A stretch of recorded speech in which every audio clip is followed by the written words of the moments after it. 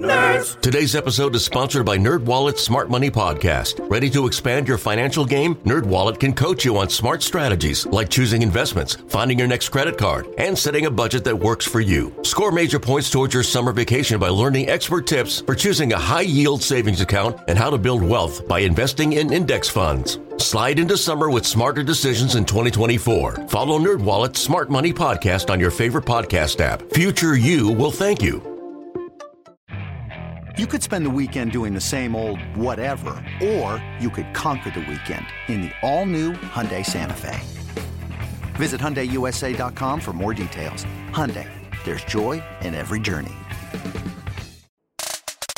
And now, the moment you've all been waiting for. You're tuned in to Tapped Out. Hosted by Brendan Tobin and Sean Levine, only on the BetQL Network.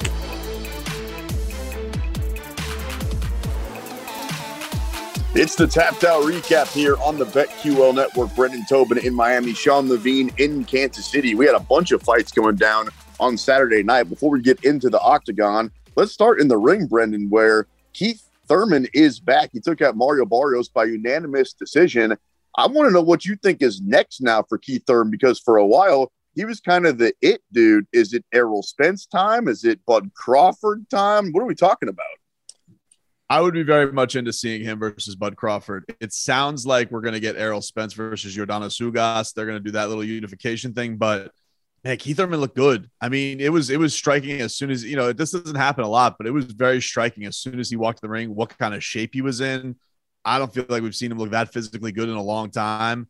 And he was just moving around. He had the cardio to go for the entire fight. And he was just a very, very, very impressive showing from Keith Thurman. He did say that he hurt his hand on an uppercut at one point early on in the fight. So, maybe that deterred him from being able to finish the thing, but it didn't really matter. Like, he dominated that thing through and through. Was it the same hand that he was coming in with the injury? No, it wasn't. It was actually the other hand, which I'm sure just kind of goes with his good fortune. He didn't seem too concerned, but I think it deterred him during the fight.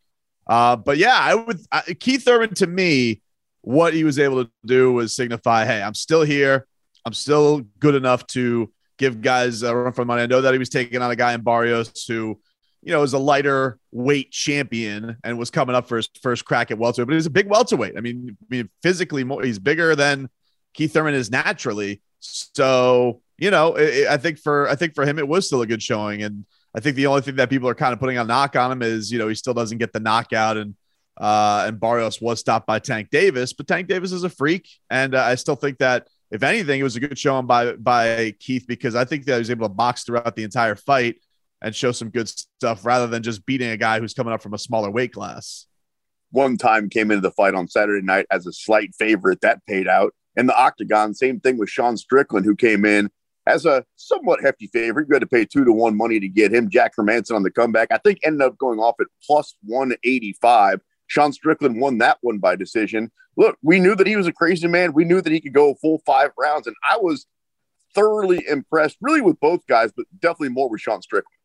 Really? I was not impressed by either one of these. I thought this fight was garbage, especially on a night where I thought that the card was on fire. I thought, like, there was so much good action. There were fights of the night, and I think even Sean, the one thing I will say about Sean, I appreciate how honest he is, because he was upset with his performance. He says that he thinks the pressure got to him, and that, maybe the near title shot got to him, but he just never cut loose. Like, it's good and all that he had that jab working and he was sticking it in Hermanson's face the entire night. But I props to Michael Bisping. He said it during the broadcast. He goes, you kind of could cut loose we kind of get it. Like, you could do a little bit more. And he was saying exactly what I was thinking. Like, yeah, all right, Sean, we get it. You get a good jab. You going to do anything here to the Joker? Because he can't take you down. That was supposed to be his path to victory. You ever heard of the good cop, bad cop routine? I feel like that's what we were just playing right there, where I was like, hey, it was a pretty good fight. You were like, no, it absolutely sucked. Appreciate it, Brendan. That fight was awful. At least somebody calls it like they see it. Brendan Tobin, Sean Levine. It's a Tapped Out recap here on the BetQL Network. All right, so that fight sucked. I'm with you. But what does it mean in the bigger picture for Sean Strickland? Because coming in, we said maybe next up for him is Izzy after a fight like that. Is that still what we're saying? I still think it probably will go to Cannonier Brunson, I would guess, maybe unless like Izzy wants to fight Strickland because maybe he saw a guy that he doesn't feel that it could be that dangerous. I will say for Sean, like he did have that very effective jab. He did frustrate the hell out of Jack Hermansson. And he showed good defense. Like he really, he showed a great ability to make Hermansson miss probably up until the 5th round. A little bit weird that it was a split decision. I mean, I don't know what some of these judges are watching at some point, but I think that they just rewarded Hermansson's aggression to try stuff, but Strickland was just so content, just sitting outside the pocket and picking him apart. So, I mean, I could see maybe Izzy like looking at him and saying, oh, maybe I will take on a guy. He doesn't look that dangerous, but maybe he can deter some of that striking. I just don't know. I don't know where his ability to go beat Izzy is. Like, I think he could just maybe make Izzy miss on some stuff, but I don't know I don't think he's going to out jab Israel Adesanya like he did Jack Hermansson. I'm with you. I was surprised that one of the judges had that for Hermansson on Saturday night. Sean Strickland himself had some very choice words to say about the judge. Also, I don't know what that dude was watching. So Sean Strickland wins. I remember saying coming in that the only way that he could fight Izzy next and not become just a number one contender is by a really impressive performance. And I think we both agree that that's not necessarily what we saw on Saturday. So speaking of Izzy, he's coming up on this Saturday night, a big favorite against Robert Whittaker in the rematch, UFC 271, minus 280 for Israel Adesanya, the style bender. The comeback on Robert Whittaker, you can get plus 230. Man, I was looking at Robert Whittaker's resume and all the different guys that he's beaten. It kind of feels like the knock on him as well. He didn't beat Israel Adesanya, but what's the other knock on him? Like, what else can you possibly say about Robert Whittaker? So this, to me, is the ultimate opportunity for revenge for Bobby Knuckles. If he comes back and he wins this fight, not only does he get the belt, not only do we probably get to see a trilogy and another payday, but the only blemish that I can see on his resume gets erased. Yeah, I mean, it would be absolutely huge if he was able to square up this rivalry. I mean, they don't like each other very much. There's a lot of choice words between them. This is one of those where I'm just genuinely interested in the fight week. Like, this is ones where, like you said, with the Pena and Nunez, you want to wait late.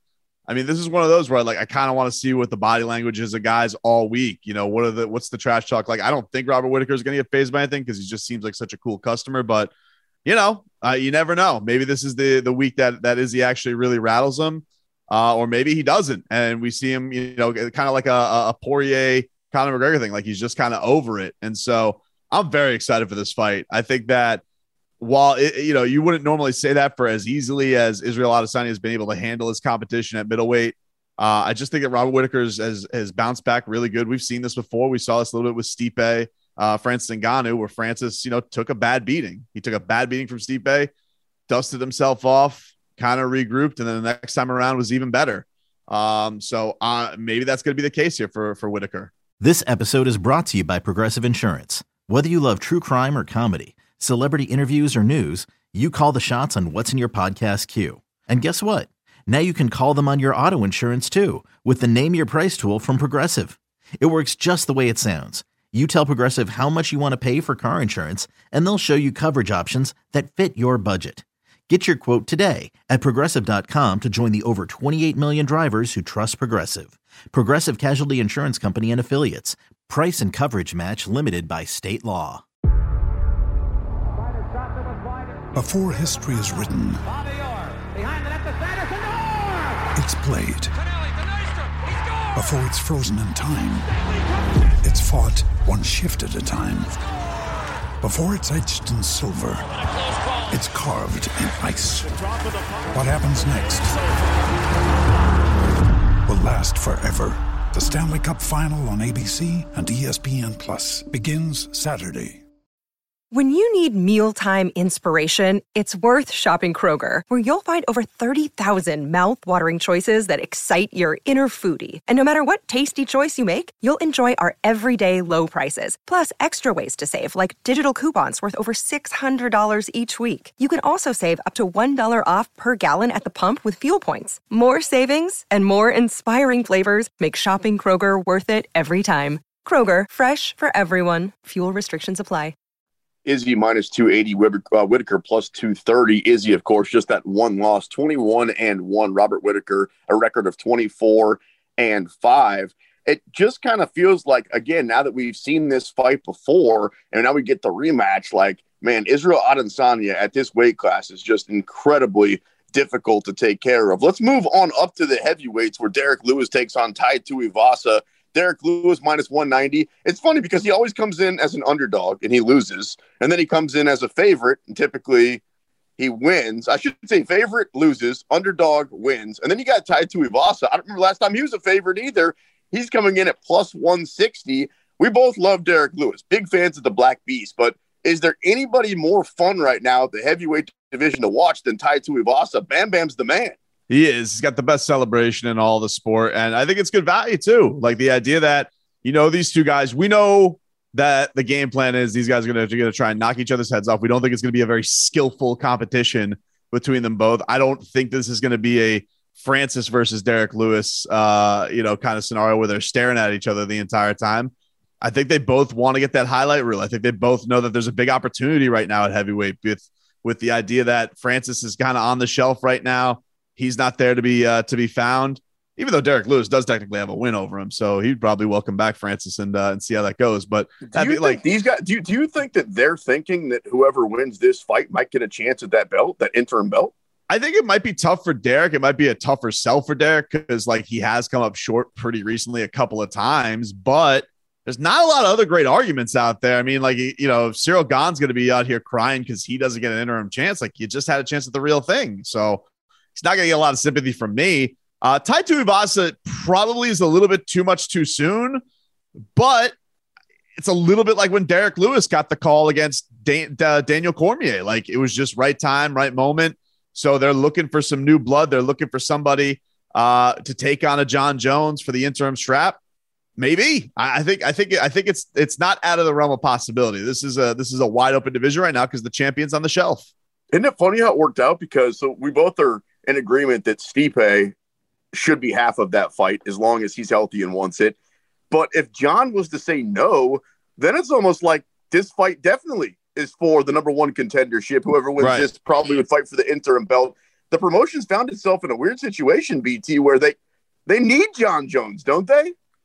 I think I think with all of the cloud of Francis being on the sidelines, I think John's return helps some of that because, with Gane as the interim champion, all right, everybody kind of bought into that. And you and I talked about, I don't understand really why, it was so early in his career, but John has the lineage. He has the resume. So if you say to people, hey, John Jones is the heavyweight champion of the world, that is just a better Band-Aid. Now, it is interesting because he's in the opposite scenario that Daniel Cormier was at light heavyweight because the true champion's just kind of sitting on the sidelines waiting right now. John's not the man. He's just the man who gets to hold the crown at the time.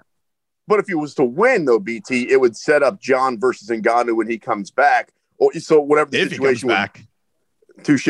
We are talking about John Jones he comes here. Back. Francis Ngannou. So we'll see what happens with those dudes. It's certainly different cats. Brendan Tobin in Miami, Sean Levine in Kansas City. Tapped Out recap here on the BetQL Network. UFC 271 coming up on Saturday night down in Houston. Jared Cannonier is back, coming in at a minus 180, taking on Derek Brunson plus 155. You want to talk about a fight that could really go either way? Oftentimes you'll see the numbers and say, well, that looks like a pick'em fight to me, especially the old styles make fights. Either guy could win this one. So if you're going to give me Brunson at plus 155, I'm all over that on Saturday night. I can't knock you for that. And especially, he's looked a little bit like a different dude lately. Like, he is a guy going for the kill a little bit. Like, he's looking to absolutely steamroll fools. A lot of the times I think some of the knock on Derek has been like, is in favor of just out wrestling guys and doing that type of thing. That hasn't been the case here. But Cannonier is dangerous. So if he's going for some of those takedowns, he can end up in danger of one of those crazy knockouts, a head kick, something like that. It is a crazy, crazy interesting fight because this does feel very much like after Strickland's dud this past week, it feels very much like this is for the number one contendership. Izzy versus Whitaker. Izzy minus 280. Robert Whitaker plus 230. Derek Lewis versus Tai Tuivasa. The Black Beast minus 190. Tai Tuivasa plus 160. Jared Cannonier minus 180 taking on Derek Brunson. Of those three fights, the top of the bill on Saturday night, which one do you feel best about? Man, I think that the one I feel best about And they're all very, very closely contested. I want feel to play the underdogs in all of them. Now that I look at it, like if I can get plus 230 on Robert Whittaker, I love that guy. Tai Tuivasa plus 160, a Shuey at plus 160, and I already said it like Derek Brunson. Let's get parlayed and take all the underdogs. Maybe, man. I felt good about that too for this past weekend. My parlay actually hit for once, so I was happy with that. But I took a lot of favorites. I wasn't very bold this last time around. I just don't know if I'm buying the Derek Brunson hype train quite yet. I still feel like Cannonier is a cut above him. And I feel like if I feel best about a favorite getting it done, I would go with Cannonier. I feel like Derek Lewis would make me look like a fool if I picked against him, even though I do want Tai Tuivasa to win because I would like to see the new blood in there. I think the world would be crazy about an actual champion contender, Shuey man up there up top. We've kind of been there, done that with Derek Lewis. I love him to death, but I want a new storyline. And then I just feel like Robert's getting a little bit of disrespect on these odds, man. He's just getting a little disrespected on this. I know how good he is, and I'm leaning Robert Whittaker to pull the upset, but I wouldn't say I feel confident in it. I was doing the math while you were talking. If you want to go with the old three-way parlay, take Robert Whittaker plus 230, Tai Tuivasa plus 160, Derek Brunson at plus 155, parlay them all for $20. You're going to have a cool $272 in your account if they all win. So that's a fun night. Isn't that a fun night? That's a fun night. Talking about. We're going to have a lot of fun coming up on Saturday night, UFC 271. But before that, catch us on Tapped Out 5 to 7 Eastern time right here on the BetQL Network.